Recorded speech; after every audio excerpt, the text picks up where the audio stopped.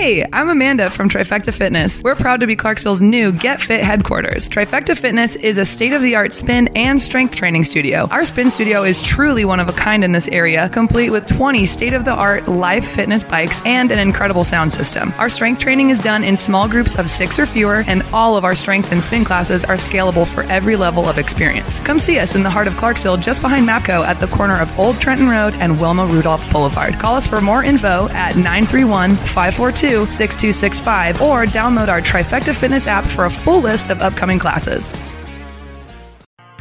Welcome back. MisFitNation. We are a show founded by veterans and hosted by 2 veterans and a military spouse. Our mission is to get people to tell their stories to the world. If you're an author, share your tips with the Misfit Nation. If you're a musician or actor, our audience needs to know how they too can get into the business. Coaches, we love our coaches. Come on and share some of your tips with the Misfit Nation to help them become better versions of themselves. If you are a corporate leader or entrepreneur, come on and share how you did it and how hard you have fought for success. If you are a veteran, first responder, or star family, we would love to have you come on and just share your story with the Misfit Nation. We always have time for you. If you're feeling down, alone, or starting to see the darkness, stop. Think about those who are around you. You are not alone. You will be missed. If you feel like your problems will be a burden to those in your inner circle or are embarrassed, dial 988. If you are a veteran, take option 1. We need you to keep pushing forward. Don't make a permanent solution to a temporary problem. If you're a new listener, welcome to the Misfit Nation. Be sure to subscribe to the show on your favorite podcast apps and also on our YouTube channel at @_MisFitNation. Subscribe and click the bell to keep you up to date with our latest episodes and all of our news. You can also find us on Electrocast Media and About Face Radio. This will keep you tuned in to us and learn about our great guests. Speaking of which, our next guest is a highly sought-after speaker, trainer, and coach known as Jim Carrey with a PhD. He has spoken to over 3,500 audiences worldwide and authored 16 books, including his latest, Leadership Begins with Motivation. He coaches businesses, owners, entrepreneurs, and executives how to increase their income, freedom, and impact by creating engaging presentations. So without further ado, let's welcome Dr. Danny Brassell to the Misfit Nation show. Welcome, Danny. Hey, thanks so much for having me, Rich. And more importantly, thanks for spreading some joy in the world. We need a lot more positivity, and you're providing it in spades. I appreciate it. Awesome. I appreciate that. And thank you. Like we said in the pre-show, once I seen you were the Jim Carrey with the PhD, I had to say yes and get that match on Podmatch and get you on here. I just gave a little blurb about you there. If you want to give a little bit more from as far back as you want to go to how do we got to where we are now, that'd be awesome. Well, I guess the thing that I'm a jack of all trades, but the one thing that connects me is my mission, which is to bring the joy back into education, the workplace. I do that in 4 ways. I speak all around the world, primarily to schools, to convince teachers and principals not to quit. I have the world's top reading engagement program, which in just over 2 months, I'll show parents how to get their kids to read more, read better, and most importantly, to love reading. I work with a wonderful company out of Ireland called Cyber Smarties, which is a social media platform for kids ages 5 to 12, which teaches kids positive social media habits. And then finally, and you had mentioned this, I also train entrepreneurs, business executives, anybody interested in creating powerful presentations that get their audiences to take the next step with them. So that's me in a nutshell, Rich. Just a few things going on at once there. I mean, it's lots of pots on the stove. You hit one on the head there with trying to keep teachers and principals from leaving the profession. As a husband of a teacher, I hear it every day. My wife used to love teaching, and now she loathes teaching because of the climate in which it is now. And I guess the politics are involved with teaching really have killed the profession for her. Yeah, it's really one of the things I'm trying to kind of negate all of all over the place is, folks, we can disagree, but we don't have to be disagreeable. So I'm just trying to spread a little bit of kindness and teaching people how to respect one another. Again, you don't have to agree with everybody's viewpoint, but you should be respectful of different viewpoints. Plus, I love to surround myself with people that think differently than me because it gets me to think in different ways. I think we're stronger when we have those diverse opinions around us. It definitely does, and I believe it adds to the conversation. If we're all talking about the same thing the same way, it's kind of like a monotone, one of those old monotone movies you used to watch as a kid, black and white, womp, womp, womp, the whole time. But if you have me and you in a room, we have difference of opinions, but we're cordial about it. It's still a great conversation because we're both hearing each other's opinions and vantage points of the same opinion. Because in the end, we're all going for the same thing. Absolutely. Like, everyone to be successful, everyone to be happy. That's our goals in life. It's not to keep one part of the block down when the other block has good grass or whatever. You have to keep pushing everyone forward. Well, and you have to get me in touch with your wife, Rich, because I'm gonna get her so she starts getting to go to school rather than having to go to school. We got too many miserable people, and life's too short. I was watching a horrible show on TV last week called The News, and it put me in a very negative mindset. And I realized, you know what? I don't have time for that. I mean, yes, I think it's important to be informed, but how many of these things are completely out of your control? I mean, I can't deal with tornadoes in the South or earthquakes in Turkey, and I feel total empathy for all those people, but it's just going to put me in a sad state of mind. I'd rather this is why I'm constantly watching inspirational speakers. I listen to great podcasts like yours, Rich, that are feeding my mind with positivity because one of my friends, Keith Harrell, who's no longer with us, he had a great line. He used to say that a lot of people say garbage in, garbage out, but that's not true. Garbage in, garbage stays. And, you can also remedy that by always filling your mind with positive things. One of my mentors, Charlie Tremendous Jones, used to say, you're the same today as you will be in 5 years, except for two things: the people you meet and the books you read. So make sure to surround yourself with people that lift you up and feed your mind with lots of positive reading. So that's what I try to impart to all my audiences. That's awesome right there. And it's something we try to say here too. Grow your inner circle and make sure they're pumping you up and you're pumping them up. Don't bring each other down. Don't just be a cheerleader for when it's good for you. Be a cheerleader at all times. No matter what your friends or family is doing, cheer them on and wish them the best and help them to succeed wherever they can. Don't be that negative Nancy or Debbie Downer that tries to pull everyone down and because they're not doing something they want to do, so they try to bring you down. And I think the inner circle is where all that starts. That's right. Absolutely. Amen. You got me. I'm a Baptist in your front row. Amen. There it is. I know on your bio, the first question is, why don't people read? And I know that's a big thing for you, reading. And reading is, we used to watch the commercials, reading is fundamental, RAF, as a kid. And I thought reading was cool. And for years, my wife didn't think I read at all because I was in the Army. So she thought I just went out and did Army stuff all the time. I just absorbed knowledge, I guess. I don't know. But I was reading all the time. And when I would buy books, so why are you buying a book? I said, because I read them. That's how I do it. But actually, a lot of troops read more than most of the teachers I know. So I would debate your wife on that one. Oh, I did. And I'd sit and read, and then I'd finish a book and hand it to her. You want to read it? Oh, I don't have time. Oh, well, now who's not reading? All right. But why don't people read? Yeah, well, that's great. I appreciate that question, Rich. I mean, it's ironic I'm now considered America's leading reading ambassador because I grew up hating reading. My father was a librarian, and I always hated the library growing up. It always smelled funny to me. There was always uncomfortable furniture. There was always an elderly woman telling me to be quiet. There was always some freaky homeless guy thought he was a vampire hanging out in the library. I always hated the public library. It wasn't until I started teaching in the inner city in South Central Los Angeles where I saw a lot of my students didn't have a lot of the advantages I had growing up, Rich. And I said, shame on me. I mean, I was blessed. Both of my parents were in the home. We weren't wealthy at all, but we always had food on the table. And my parents always read in front of us kids, to us kids, and we had plenty of access to reading materials. And so the argument I make all the time is that I think schools do an adequate job of teaching kids how to read. But the question I always ask people is, well, what good is it teaching a kid how to read if they never want to read? I teach kids why to read because I've never had to tell a kid, go turn on the TV.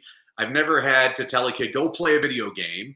And I never really want to tell a kid, hey, go read something. I want them to choose to do it on their own because they think it's fun. And so there's all kinds of strategies I train parents and teachers on how to get kids to love reading. And really, it's not just the kids. It's a lot of the adults I talk to. They don't read anything. And I realize they never were taught the right way. I mean, they were forced to read. I remember in high school, I had a teacher, she forced us to read The Scarlet Letter by Nathaniel Hawthorne. And no offense to people that love The Scarlet Letter, but the book is the story of Hester Prynne commits adultery, and so she's forced to wear an A on her chest. And I raised my hand in class, and I asked my teacher if I could wear a B on my chest because I was so bored reading that book. And this is what I want everybody listening to understand. Our research is very clear on this. It doesn't matter what you read. What matters is how much you read. It doesn't matter if you're reading James Joyce or James and the Giant Peach. People who read more read better. And here's a tip for all those parents of boys, that the little boy who only reads Captain Underpants is going to become a better reader than the little boy who refuses to read anything. Captain Underpants is the gateway drug to Shakespeare, but we got to get the kid hooked on it first. And so that's a very long answer to your short question, but the reason most people don't read is because nobody ever showed them the joy of reading. That's what I try to spread around the world. Exactly. And when you said Scarlet Letter, it made me think of the movie Easy A, a movie me and my daughter watch and laugh about all the time. And when you even went through the A on the chest, that flashed before my eyes. The book in high school that stuck out to me was always Animal Farm or 1984. Yeah. You must read these two. And they're great. They're awesome books. And then my daughter had to read them in high school. So I wish I kept my copy. I have no idea where it is. It's probably buried in the basement somewhere in New Jersey. But it was a book. I always remembered it, though, because I had to read it. So I remembered everything in that book. And I always think about Big Brother watching all the time. So that stayed in my mind forever. So I guess that helped me. And the nun hitting me probably helped me, too. I've got the welts from the nuns as well. We're in that same club together, Rich. It's not carpal tunnel. It's a brass ruler. That's right. It's a mark of love, I guess. Yes. And I think reading is very key to a lot of things in life as well. If you think of General Jim Mattis, he reads 100 books a year. Oh, yeah. Amazing leader. Why do you think reading is important as a leader?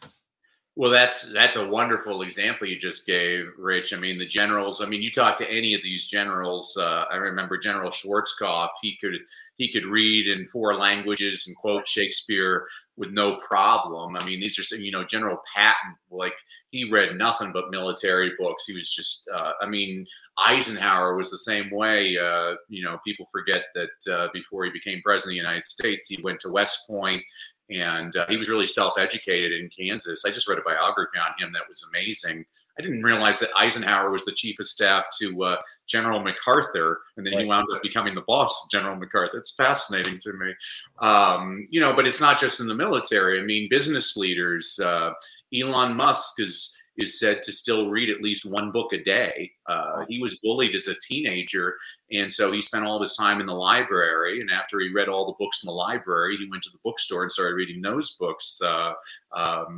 You look at entertainment, any of these actors that you want to talk to, they're all reading scripts constantly.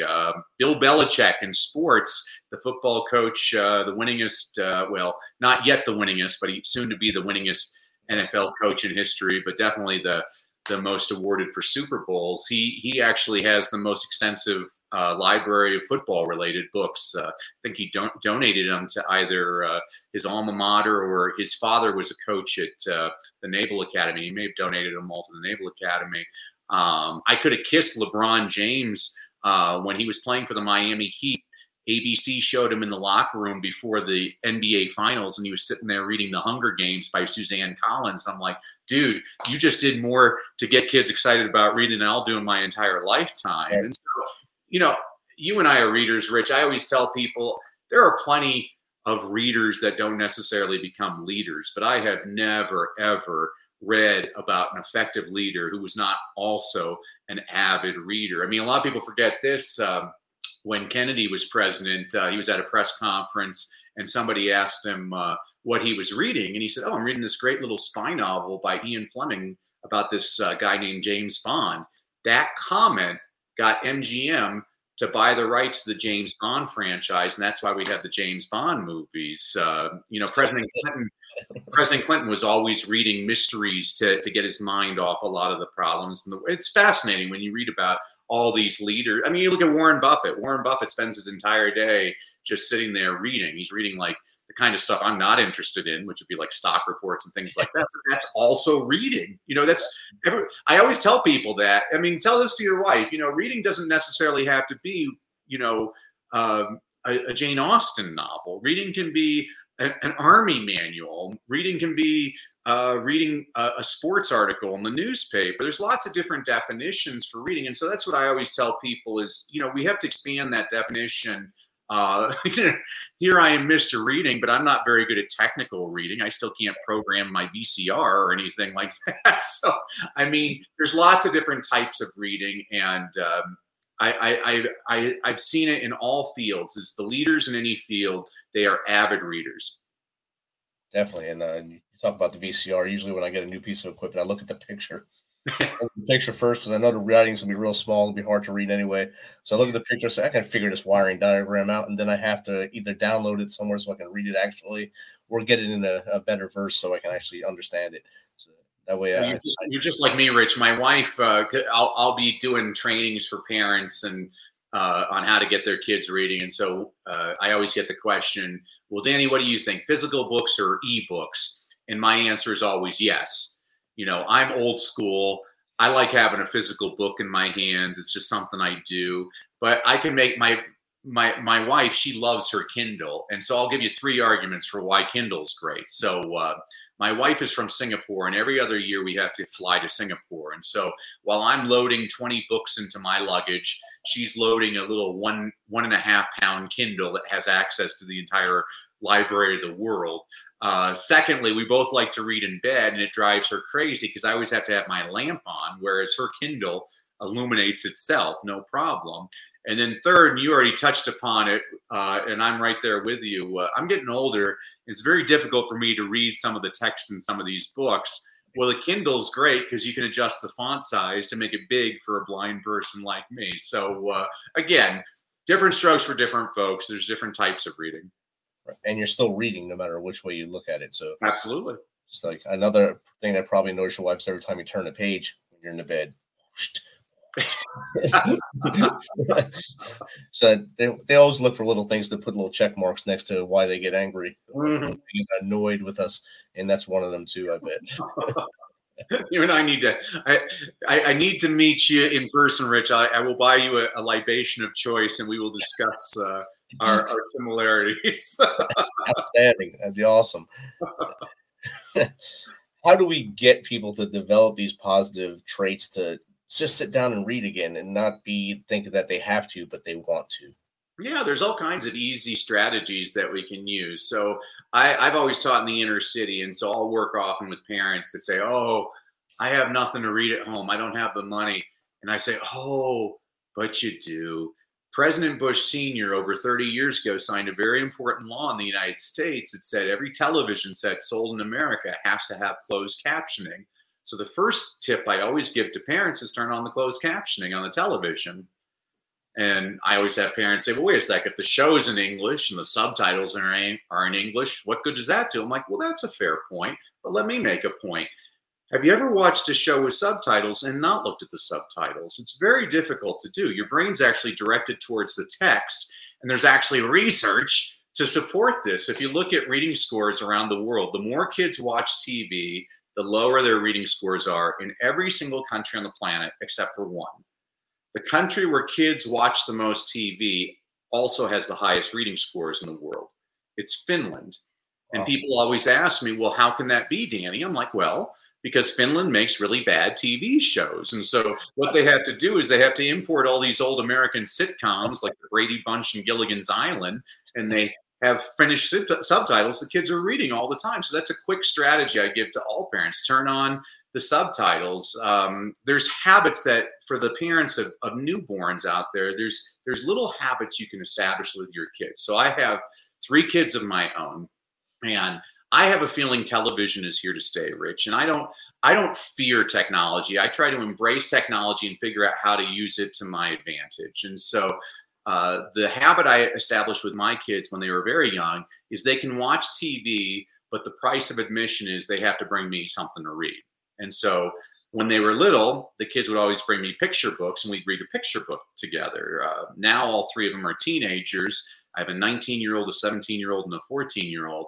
And so now they'll bring me typically their iPad with some silly article that they found online, and we'll read that together. So that's a quick little habit you can do. I have specific books with all of my kids and my wife that we read. So my oldest daughter, she likes Game of Thrones, and so we're reading the George R.R. Martin book. Gosh, the name escapes me. It's like Wind and Fire or something and Fire.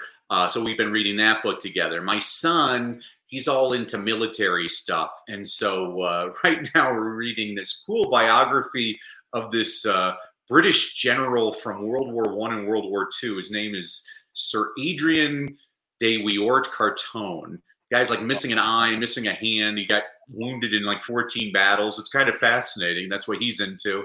And then my youngest daughter, for some reason, she's into literature.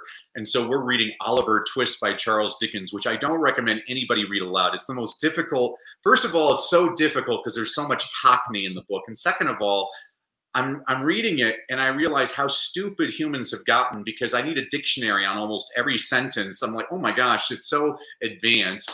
And then here, I'm going to give you a tip to score some points with your wife, Rich. I also read in bed with my wife, and so she was into the Outlander books by Diana Gabaldon, I think is her last name. Diana Gabaldon. The Outlander books she liked, and now we're reading this cool series of books. I actually really enjoy them. It's called The Unselected Journals of Emma M. Lyon by Beth Brower. There's 6 of them. They're all really short, and they're just delightful to read. I actually really enjoy them. So, that's time well spent. Like, I used to have a nonprofit called Real Dads Read, and I would challenge all the dads. I'm like, hey, Dad, you want to know why your kid likes football so much? Because that's the only time you spend with them.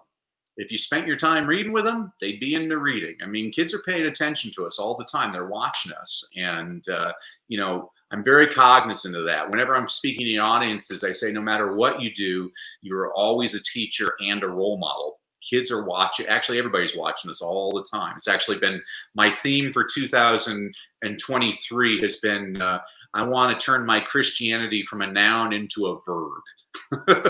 Wow. Good luck. Everybody says they're Christian and they cut you off on the freeway. I'm like, you know what? I'm going to be a little bit kinder to people and a little bit more considerate. Give you the finger. Yeah, exactly. Push you out in line in Walmart and tell you you're a Christian. I said, all right, awesome. Thanks. Me too. That is absolutely right. My goodness. So you also help executives and business leaders. How do you approach them and how do you help them with their businesses? Yeah, so the most important thing for most business leaders, I always say that speaking is the fastest way to grow your business. Now, while a lot of people that are business owners, they're spending all kinds of money on Facebook ads, they have no idea how those work. I'm like, actually, if we can get you to become a good speaker, people will actually pay you for you to advertise your business on their stage. And so the most critical questions that people have to ask before they give any kind of presentation, and this is whether you're speaking in front of a boardroom or a ballroom to one person or 1,000 people, you need to be able to ask yourself 2 questions. First of all, who is your audience? And then second, what is the problem you solve for your audience? If you can answer both of those questions, well, you have a pretty good business. You're on mission, you understand your purpose, but if you don't understand the answer to both of those questions, it's going to be very tricky for you to get people to take what I call the next step. Now, the next step, if you're a business person, could be to purchase your product or to buy your coaching program. But I'll work with people that run nonprofits. And so the next step is to donate to your charity, or if I'm working with a pastor, to tithe in your church. And then some people, they still don't know exactly what they want the audience to do. And so I say, well, that's fine. You don't always have to have a paid offer. An unpaid offer is just as well. So you can collect your audience's contact information, their name, email, maybe a phone number. And so you can stay in touch with those people. And then eventually, maybe a year down the road, you'll figure out what you want to do. At least you have that list. It's like in Schindler's List. The list is everything. Being able to stay in touch with people is critical. And basically, I teach people, depending on what their time constraints are, whether it's a day or 2 days or ongoing, I'll show them how to craft a presentation where they're able to connect with their audience. They're able to teach a little bit of content, but most importantly, they have a call to action that encourages people to take the next step. And there's ways to do that in your presentation where you're serving your audience rather than acting all salesy and selling your audience. I always, a lot of these presentations I go to, I feel like I have to take a shower afterwards. I'm like, ugh, the person didn't teach me anything and they were selling me the whole time. And I think you have a responsibility when you're on a stage. If people are, this is what I love about your podcast, Rich, is, there's a lot of people hurting out there. Right. People that actually look like they're together and they're not together. And I think it's my responsibility to serve those people. Whether they do business with me or not, that doesn't matter. I need to make sure that they leave with some tools that can help them succeed. You offer that at the beginning of this podcast. The suicide hotlines. I was just looking at statistics in this country. It's crazy. I had no idea that 60% of the gun deaths in this country were suicides. But I was like, oh my goodness. It's horrible. I just saw a number. This will floor you, Rich, because, once again, it seems like it's every week now, but there was another school shooting. And I was just reading statistics. We've lost more last year, more kids were shot in American schools than a number of American troops killed in hostilities in 2020 and 2021 combined. Definitely. That's crazy. That's ridiculous. This is why your wife is stressed, is because, you shouldn't be stressed to go to an elementary school. You're not there trained for combat, whereas in the military you are trained. And my brother's in the Air Force, and we went out to a diner and he was wearing his uniform, and the waitress, she comped his meal and said, "Thank you for your service." And I'm like, "Where's my free meal? I've had more weapons drawn on me than he's ever had drawn on him." It's not I'm not disparaging the military. I'm saying it's despicable that our schools are unsafe. It's crazy. We don't have conversations in this country. I'm like, let's figure out how to stop that. The incident yesterday was only about 40 minutes from here, so it hit home pretty quickly here. Isn't that crazy? I don't watch the news shows ever, and yesterday I had to because I heard it. So I said I got to see what's exactly where it is and what's happening. And it was nuts. And the world we live in is a lot different than it was when we were growing up. If you have a disagreement, you either argue about it, you fight with your fists. Now the first thing you want to do is, for whatever reason, go shoot 3 9-year-olds, and makes no sense whatsoever. But I digress. They do. Every 10 years, there's a poll about American teachers' biggest fear. And in 1950, the biggest fear of teachers was students not raising their hands. And 70 years later, 2020, it was a mass school shooting. I'm like, wow, that's something happened. Wow, gosh, that's crazy. Well, we'll see. We'll see how we wind up, how we can clean this up and make it better. A book for your military-minded son there, The Outpost by Jack Tapper. Great book. It's current events, basically. The 2 Medal of Honor recipients are in that book. Romeshaw and Carter are both in that book, in that platoon, so it's a great read. Oh, I will definitely. Well, and I'm going to if we're going to play that game, I'm going to go right back at you. One of the best books I've ever read, I just read to him. Have you ever read The Killer Angels by Michael Schirra? No. Oh, no. Okay. Rich, you'll thank me for this one. So The Killer Angels by Michael Schirra won the Pulitzer Prize in 1973. And it's about the Battle of Gettysburg. And if a high school teacher had handed me this book, I would have been a history major in college. It's about the Battle of Gettysburg, and each chapter is written from points of view of Southern generals and soldiers and Northern soldiers and generals. And what's amazing about the book is I think Abraham Lincoln's name is mentioned exactly once. And you get into the minds of these soldiers. There's, have you ever heard of Joshua Lawrence Chamberlain? Yes. Okay, so you've heard of him. I consider myself an educated person. I'd never heard of Joshua Lawrence Chamberlain before reading this book. So Chamberlain was a professor at Bowdoin College in Maine, and he decided when the Civil War happened, he was going to enlist. And so he was put second in command of a platoon. And right before the Battle of Gettysburg, his commanding officer is promoted, and so he's put in charge of his platoon. And the first order he's given is there's 130 Irish deserters, and he's ordered to execute them. Well, Chamberlain, he looks at these 130 guys, and he gives them a King Henry V speech. I mean, he's like, they want me to execute you. I'm not killing anybody. He's like, but I'll tell you right now, I think this is the battle that wins this war. And I want to be able to tell my grandkids I was in this battle. I mean, I was ready to fight after listening to this speech. Well, out of the 130 Irishmen, 124 decide they'll fight with him. And so he's on this little round top, I think is the name of the hill. And his job, his little platoon, he's got like 300 men, and they have to hold the flank. Now, you're military, you're smarter than I am. I know what hold the flank means. It's basically the South is going to be charging him, and if his guys go down, they've exposed the entire backside of the Northern Army. And so he's got like 300 guys. There's 9,000 Southerners attacking him. All of his guys are down to their last shot, and they look to Chamberlain for an order. And Chamberlain takes out his saber and he says, bayonets. And all these guys are pumped on adrenaline. So they put on their bayonets and he's like, charge. This is a true story. 300 guys charge towards 9,000 Southerners, and the Southerners surrender. This is a true story in the Civil War. I was like, oh my gosh. And in the process, he's shot in the leg. And so the next chapter, it's from the point of view of General Hancock for the North. And Hancock, he's like, who the heck is this Chamberlain guy? That's amazing. I need to meet this guy. And so he meets Chamberlain, and Chamberlain's like, oh, ready for duty, General. And Hancock's like, no, man, you did your part in this war. They're going to attack us from the front or the back, but we're going to keep you and your men safe right here in the middle. And so the next chapter is General Longstreet from the South. And Longstreet's talking to General Lee, the Southern commander. And Longstreet's like, what's the order, General? And Lee looks at him. He's like, you know what? I bet you they think we're going to come from the front or the back. Let's go right for the middle, where Chamberlain is. Yeah.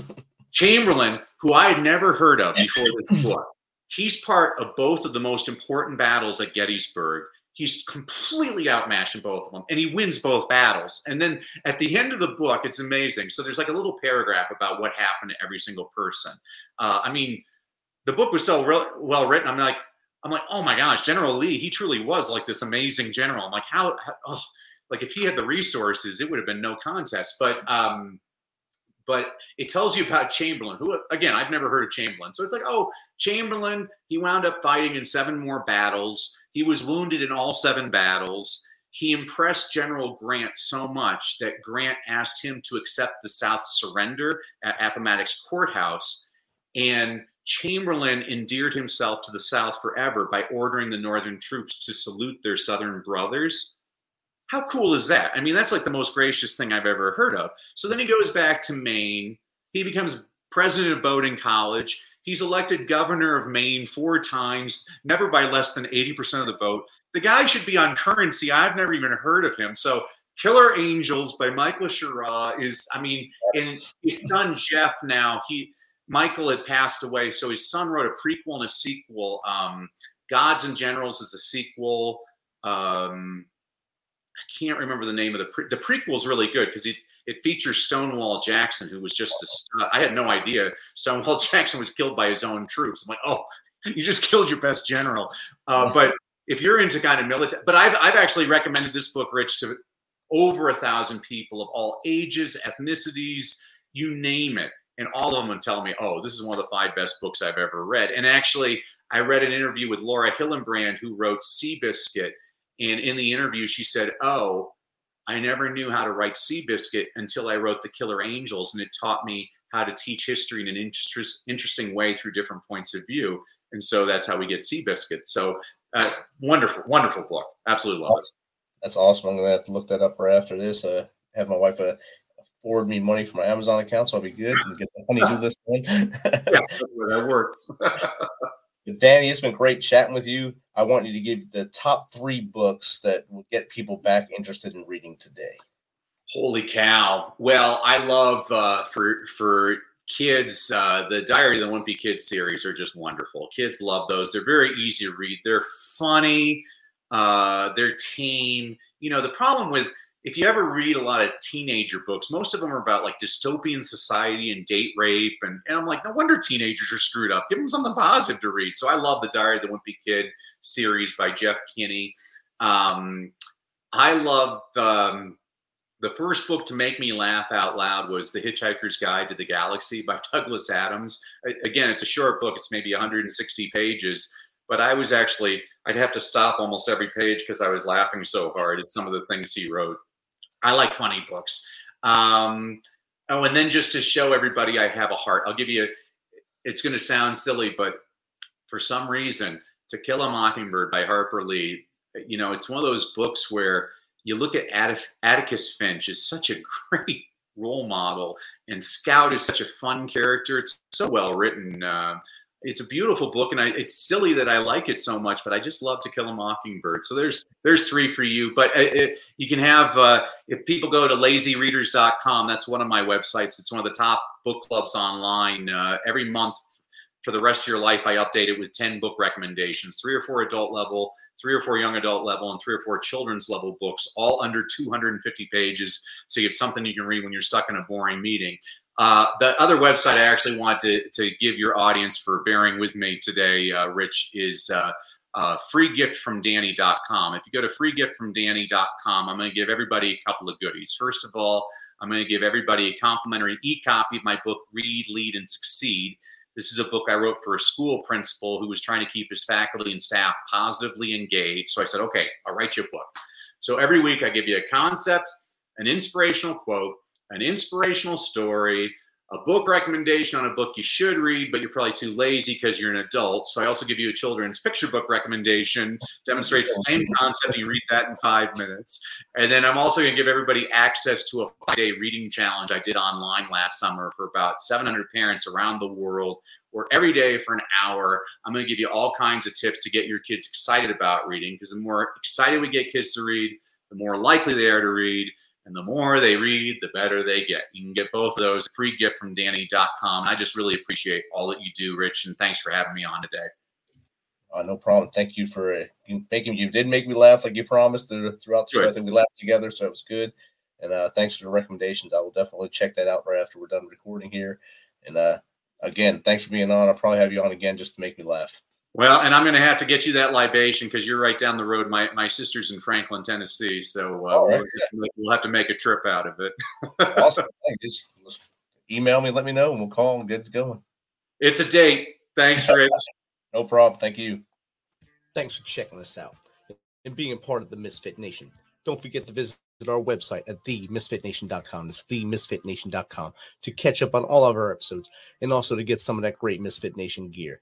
As always, be humble, stay hungry, and keep hustling, because we are